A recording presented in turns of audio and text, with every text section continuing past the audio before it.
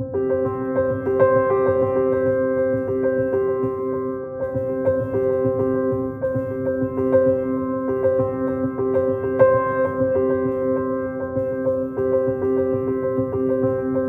3 miles west of the Swedish city of Ronneby stands one of the tallest runestones in the world. It's been there for over 1,500 years, along with 2 companion stones, and all of them have a sort of wavy, elongated shape to them, reaching up to the gray sky like broken fingers. They are mysterious and ancient and larger than life. And a few centuries ago, they were also in the way. Local legend says that a farmer wanted to use the land in that corner of the field, so he set about trying to remove the stones. Again, these things are giants, so as you can imagine, no amount of rope and horses could bring them down. Desperate to get rid of them, he decided to break them with fire, literally burning the stones until they crumbled. They say it was a calm, windless day when he piled the kindling around the base of the runestone, and then set it all on fire. At first, it looked as if his plan would work, but as the flames licked higher, a gust of wind blew in, and an instant later, the man's hair was on fire. He slapped at his head and then fell to the ground, rolling in the grass, but it was too late. Minutes later, the farmer was dead. Had he been able to read the runes, he might have reconsidered his plan to destroy the monument. Centuries later, scholars have been able to translate those runes, carved in what we now call Proto-Norse. Here's what they say. I, master of the runes, conceal runes of power here, unending maleficence and death to he who breaks this monument. Most of us today don't live near cursed monuments, but we're more than familiar with the idea. Whether it's the Chicago Cubs or the Kennedy family, we have an innate grasp of the meaning of a curse. Some people write them off as fantasy, while others treat them with a healthy dose of respect. Over the centuries, a few have even become obsessed with them. Because if history has anything to say about it, it's easy to get carried away. I'm Aaron Mahnke, and this is Lore.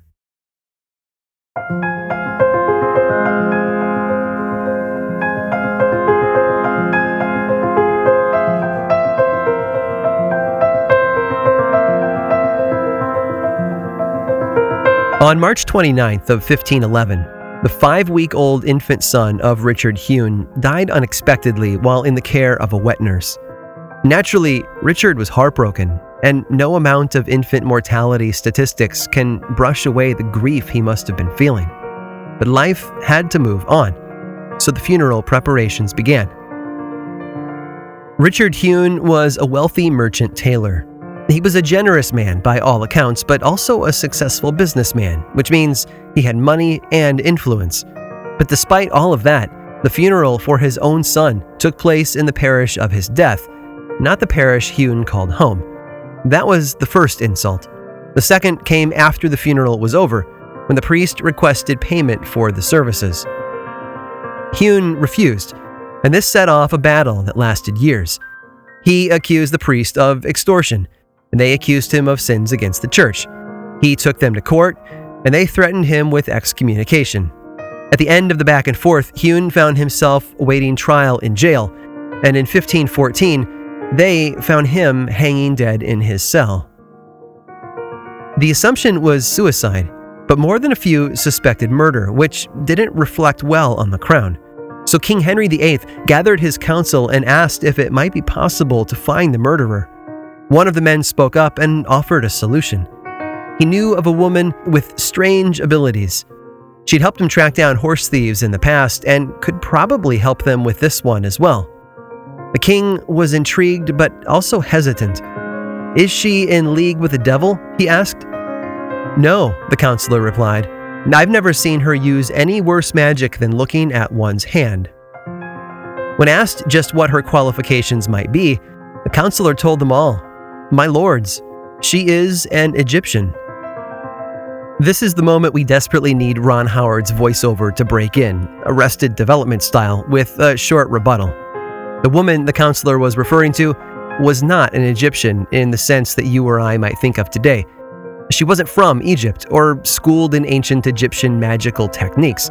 She was just so wildly different from anyone else around her that, to the medieval mind, she must have been from the most mysterious and mystical land they could think of. The technical term for their assumption is exonym. It's when people from outside a specific culture give their own outsider name to a place or people group. Sometimes it was done out of spite, such as when Slavic people used to refer to Germans as Nemci, which meant mute, simply because they found the German language to be unintelligible. Other times it was born out of ignorance, as illustrated here by the tale of King Henry VIII. The Egyptian spoken of in that story was actually a Romani woman, and according to historian Francis Groom, it might just be the first mention of the Romani culture in connection with palm reading. Over time, Egyptian was shortened to Gyptian, and then to the racial slur most Americans are familiar with today, the Gypsy. Thanks to advancements in DNA science, we now know that the Romani people originated from the area now comprised of the northern parts of India and Pakistan.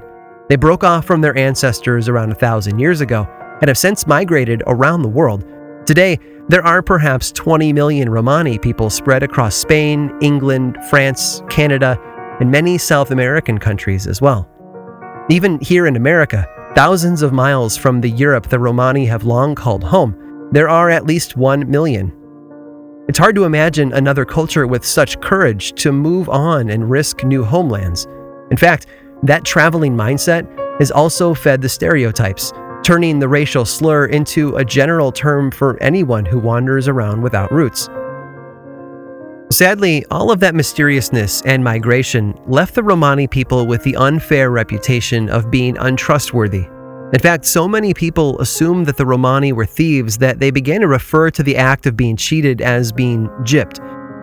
Most people today are ignorant of that term's offensive roots, so I'm telling you, the more you know, right? The truth is, humans have always been horrible at treating outsiders fairly. And when your entire culture is built around having to travel from place to place and never settling down, you're always going to be the outsider. Which might explain why the Romani people have been so mistreated over the centuries. Sadly, mistrust has been the least of their persecutions. For a very long time, while slavery was active and thriving in Europe, the Romani people held almost no rights of their own. In fact, some countries legally classified them as slaves from the 14th century all the way up to the 1840s. In 1531, England passed the Egyptians Act, accusing the Romani culture of crime, deceit, and black magic, and expelling all of them from the kingdom. And that fearful, ignorant piece of legislation stayed on the books until 1856.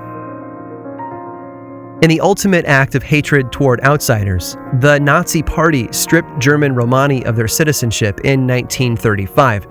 They were subject to the same violence and imprisonment as their Jewish neighbors, and upwards of 1 million Romani were killed in extermination camps.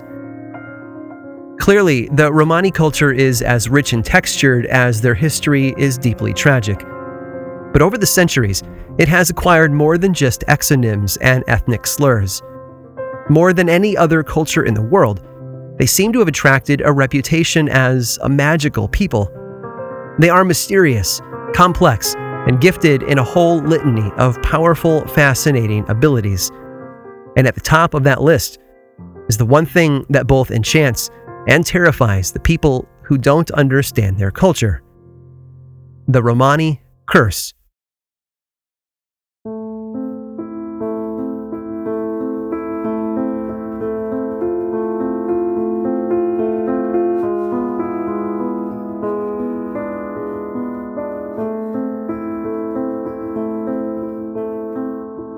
Jan Euwers was born in Belgium in 1922, in the city of Antwerp. His father Eugene was an artist, and his mother Magda was a human rights activist. They were an open-minded couple who cared less about a person's ethnicity and more about their humanity, and they raised Jan to be the same. Sometime during the summer of 1934, Jan encountered a Romani camp just outside of the city, and in the process, he met a number of other boys his age. For weeks, he returned day after day to spend more time with them, partly because that's what children do, and partly due to an attraction he felt to the unique culture that surrounded him there. There was something magical about his friends and their world. The leader of the camp was a man named Pulika. Like Jan, he too was happy for the boys of his camp to have found a new friend, and even though Jan was a gaje, a Romani term for an outsider, Pulika and the others welcomed him in. By the end of the summer, Jan didn't want to leave, so he asked his parents for permission to move to the camp permanently. I know how crazy that sounds today. Modern parents have a hard time letting their children out of their sight, let alone giving them permission to move in with a whole other community miles away. But as I mentioned before, Jan's parents were very open-minded, and to them, this apparently wasn't that big of a deal, so they agreed. According to Jan, writing much later in life about his experiences, the camp encountered a challenge one day. Pulika's sister, Karolina, had discovered a small pouch of gold coins she had hidden away was gone. Her first thought was that an outsider had come in during the night and taken it, but there was no way anyone could have known where it had been kept. The most likely thief, she said, was one of their own. So Pulika called for a public trial known as a crease. The entire community gathered outside of the camp in an open space, and Pulika shared his sister's story. Evidence was presented, theories were expressed. When he was done, he asked for the thief to step forward and confess to the crime. But no one did. Pulika's request was met by nothing but silence, and so he was forced to move on to the next step, the sentencing. Walking slowly past each member of his community, he spoke a series of curses over them. Here's a sample of what they contained, according to Jan.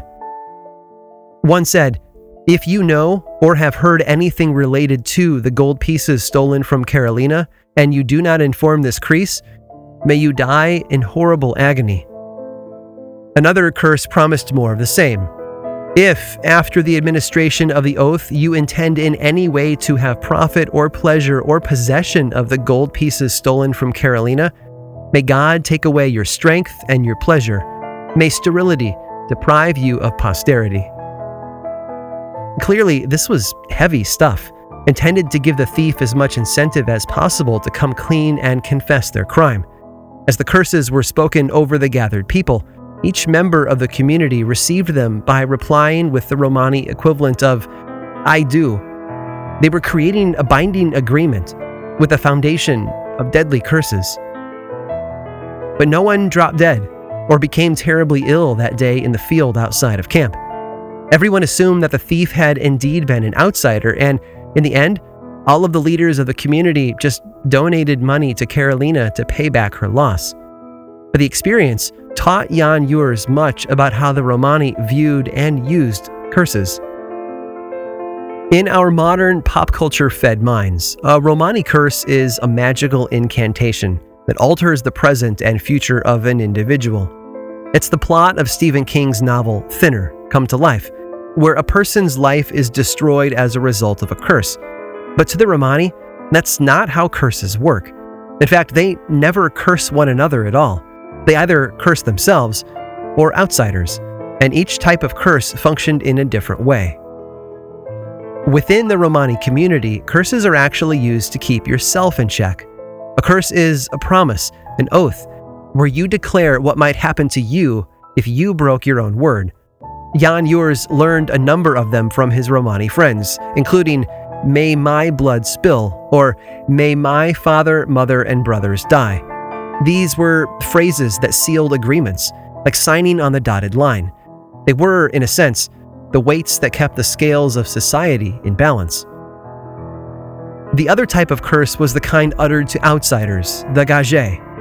According to Jan Ures, the Romani didn't actually believe these curses had magical powers. What they do believe, though, is that the weight of the words themselves can have a deep impact on the lives of the people who hear them. So, if a Romani were to pull an outsider aside and say to them, "You will die a horrible death," they aren't actually predicting or altering the future of that person. They're planting a seed and letting the receiver's mind take over. Soon enough, all that person will be able to think of is their impending horrible death, Whether or not it actually happens is secondary to the months or years lived in constant fear of its truthfulness. Which leaves us with a more troubling question to deal with. It's not about whether curses are real and powerful, so much as it is about who's to blame when things go wrong. Have we really become the victim of a sorcerer uttering dangerous words? Or do our own human minds get swept up in the tidal wave of fear and doubt? Either way, the results leave us wondering who is in control, the curse or the cursed. Thankfully, there's one story from the 19th century that just might hold the answer. It might not be what we're expecting, but the picture it paints for us is troubling nonetheless. Troubling, and more than a little terrifying.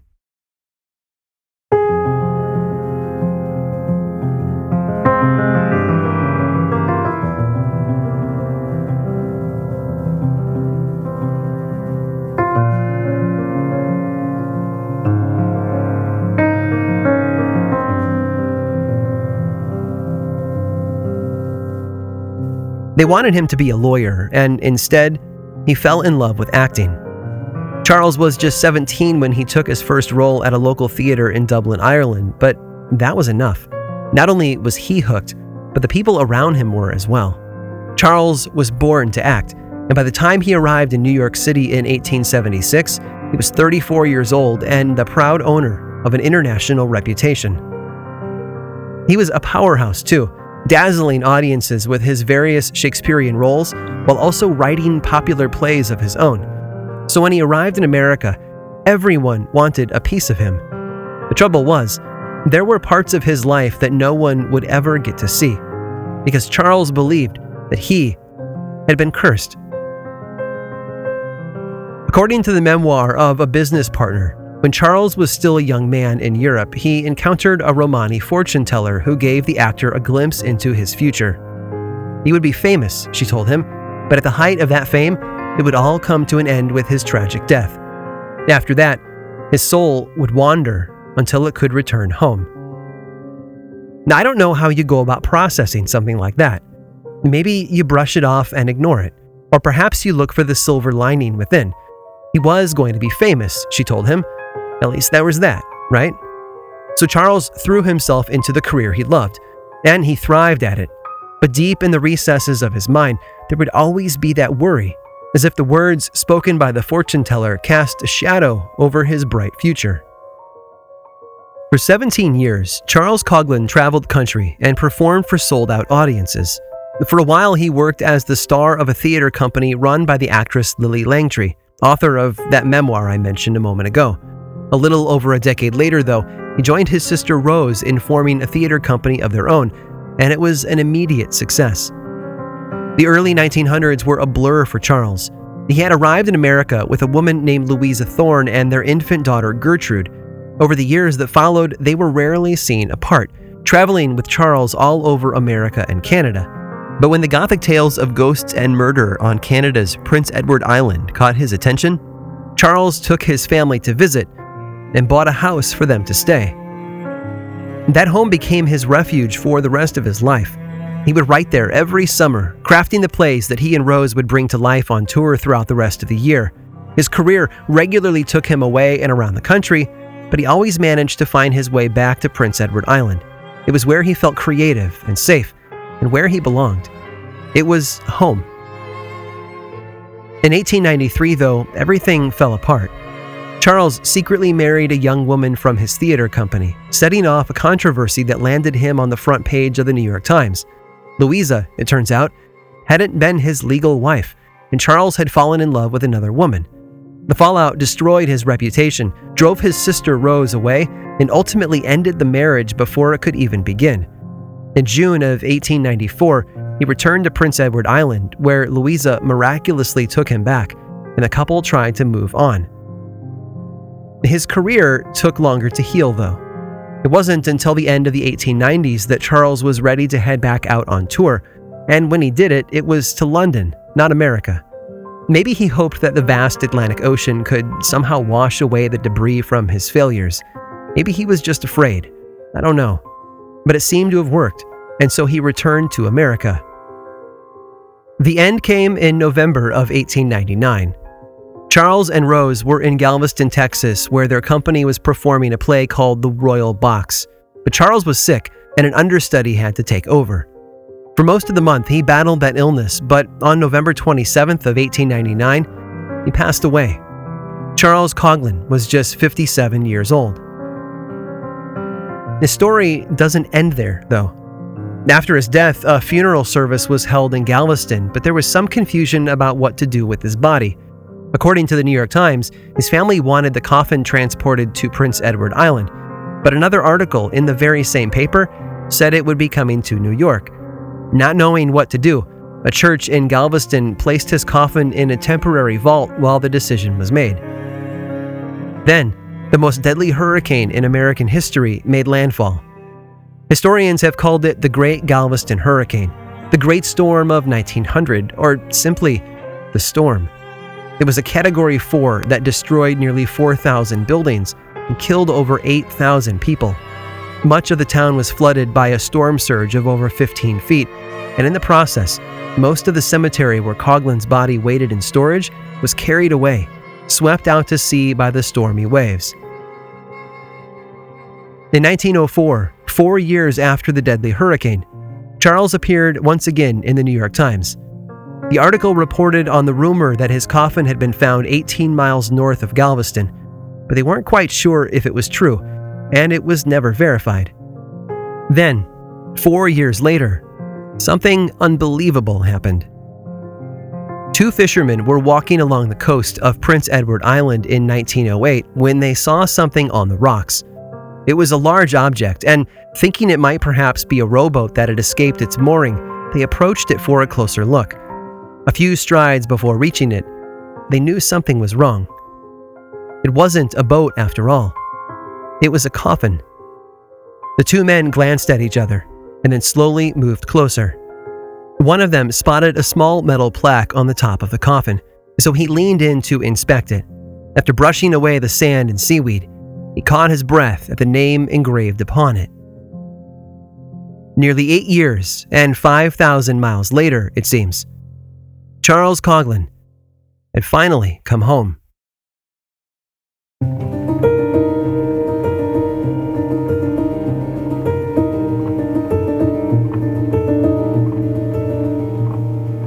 The curse is a convenient idea. It's one of those tools that gets brought out and used more than any other superstition. Life didn't go the way you were hoping? It was a curse. Our actions came with consequences we weren't happy about? Clearly, there was a curse involved. And the more severe those consequences, the more likely humans are to connect those dots. It's understandable then how the Romani people have been pulled into that superstitious black hole. They're a mystery to a lot of us, an exotic and magical culture that seems to defy the social norms we're familiar with. Those aren't bad things, but humans are so very good at looking for something to fear.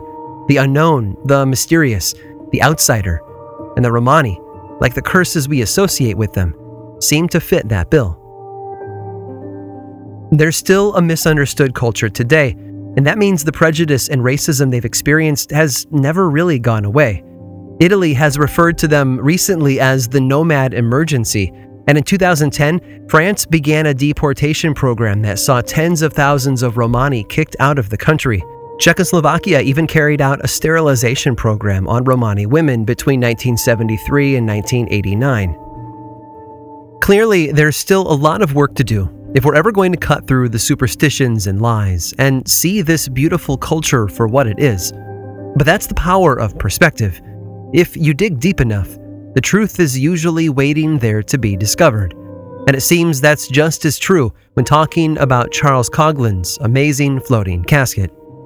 We have the tale of the wave-swept graveyard on record in 2 places, both of which were written by people who worked with Charles during his career, although only one of those sources goes on to describe the return journey to Prince Edward Island.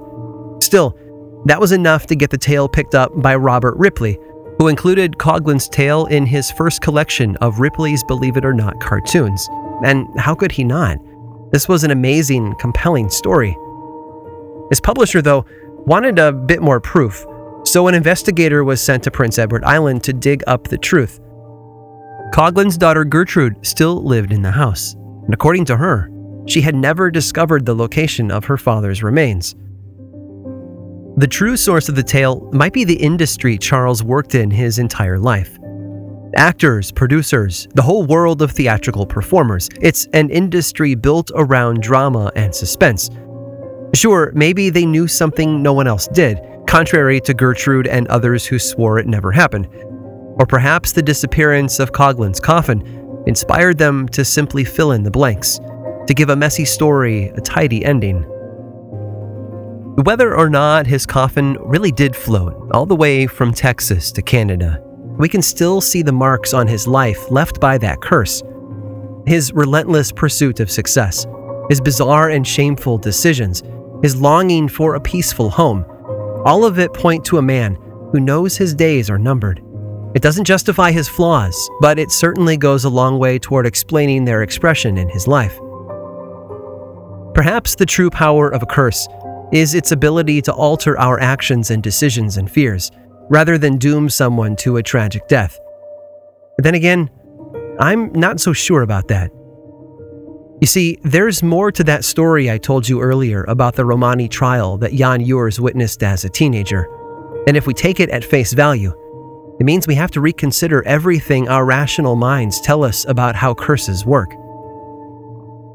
A few years after that community trial outside the Romani camp, one of the women who had sworn that oath lay dying in bed. She hadn't moved from her home in days. Horrible pain consumed her entire body, and she was too weak to speak.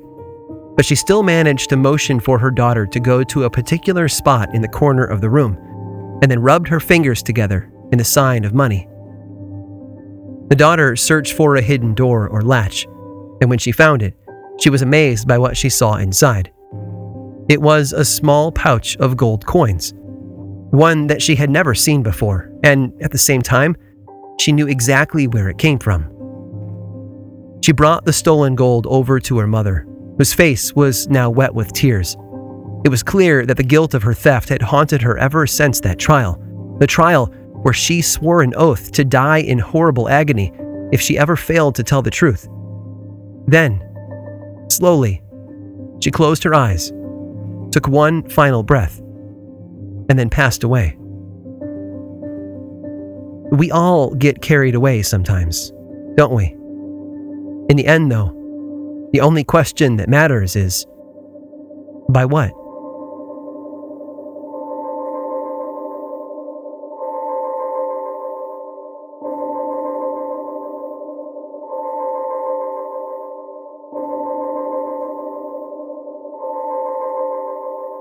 The story of Jan Joers living among the Romani people of Belgium is a powerful one, because it's not often we get such an intimate glimpse into a mysterious culture.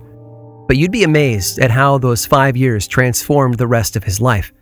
Stick around after the break to learn more.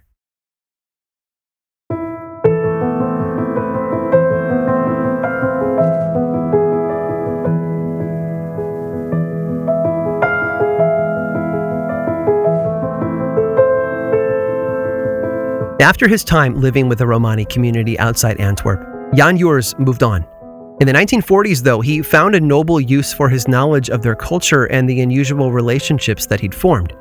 When World War II began, Jan joined the French resistance, specifically working to help France and Belgium coordinate their efforts against the Nazis. Jan managed to enlist the help of the Romani of the area to help transport information and weapons across enemy lines, and in doing so, he gave the resistance a badly needed advantage and ticked off the German forces.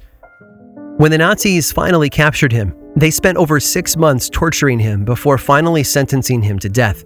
Miraculously, though, he managed to escape before his execution day arrived and slipped away into Spain. But Jan Joers wasn't done, not by a long shot. Once in Spain, he dressed himself as an SS officer and used the disguise to help smuggle Allied troops into Germany. He was captured a second time and sent to yet another concentration camp, but managed to slip out of that one as well. But once free, he did the most logical thing he could think of. He went home to Belgium, where he joined the fight once again. I think, in the end, the idea of curses really just comes down to our decisions. Sometimes, like Charles Coughlin, we choose things that pull us off the path and lead us into the dark and dangerous woods. The choices have consequences we simply can't avoid. Other times, we stay the course, we follow the path, and we make it through to safety. Jan Urs managed to do just that, and the world is a better place for it. If there's a lesson in there for us today, I think it's a pretty simple one. Stay the course, and don't get cursed. This episode of Lore was written and produced by me, Aaron Mahnke, with research help from Carl Nellis and music by Chad Lawson. Special thanks to Francesca Ramsey from MTV's Decoded for walking me through some of the more invisible aspects of the racism and cultural appropriation surrounding the Romani culture. Check her out over at mtv.com/shows/decoded. And if you're new around here, welcome to the campfire. Remember, Lore is a lot more than just bi-weekly audio stories. You can find Lore in print through an ongoing book series from Penguin Random House and on television through Amazon Prime Video. There's also a membership site with extra episodes and a newsletter with episode bibliography and insider updates on all things Lore. You can learn about all of that over in one place, theworldoflore.com/now.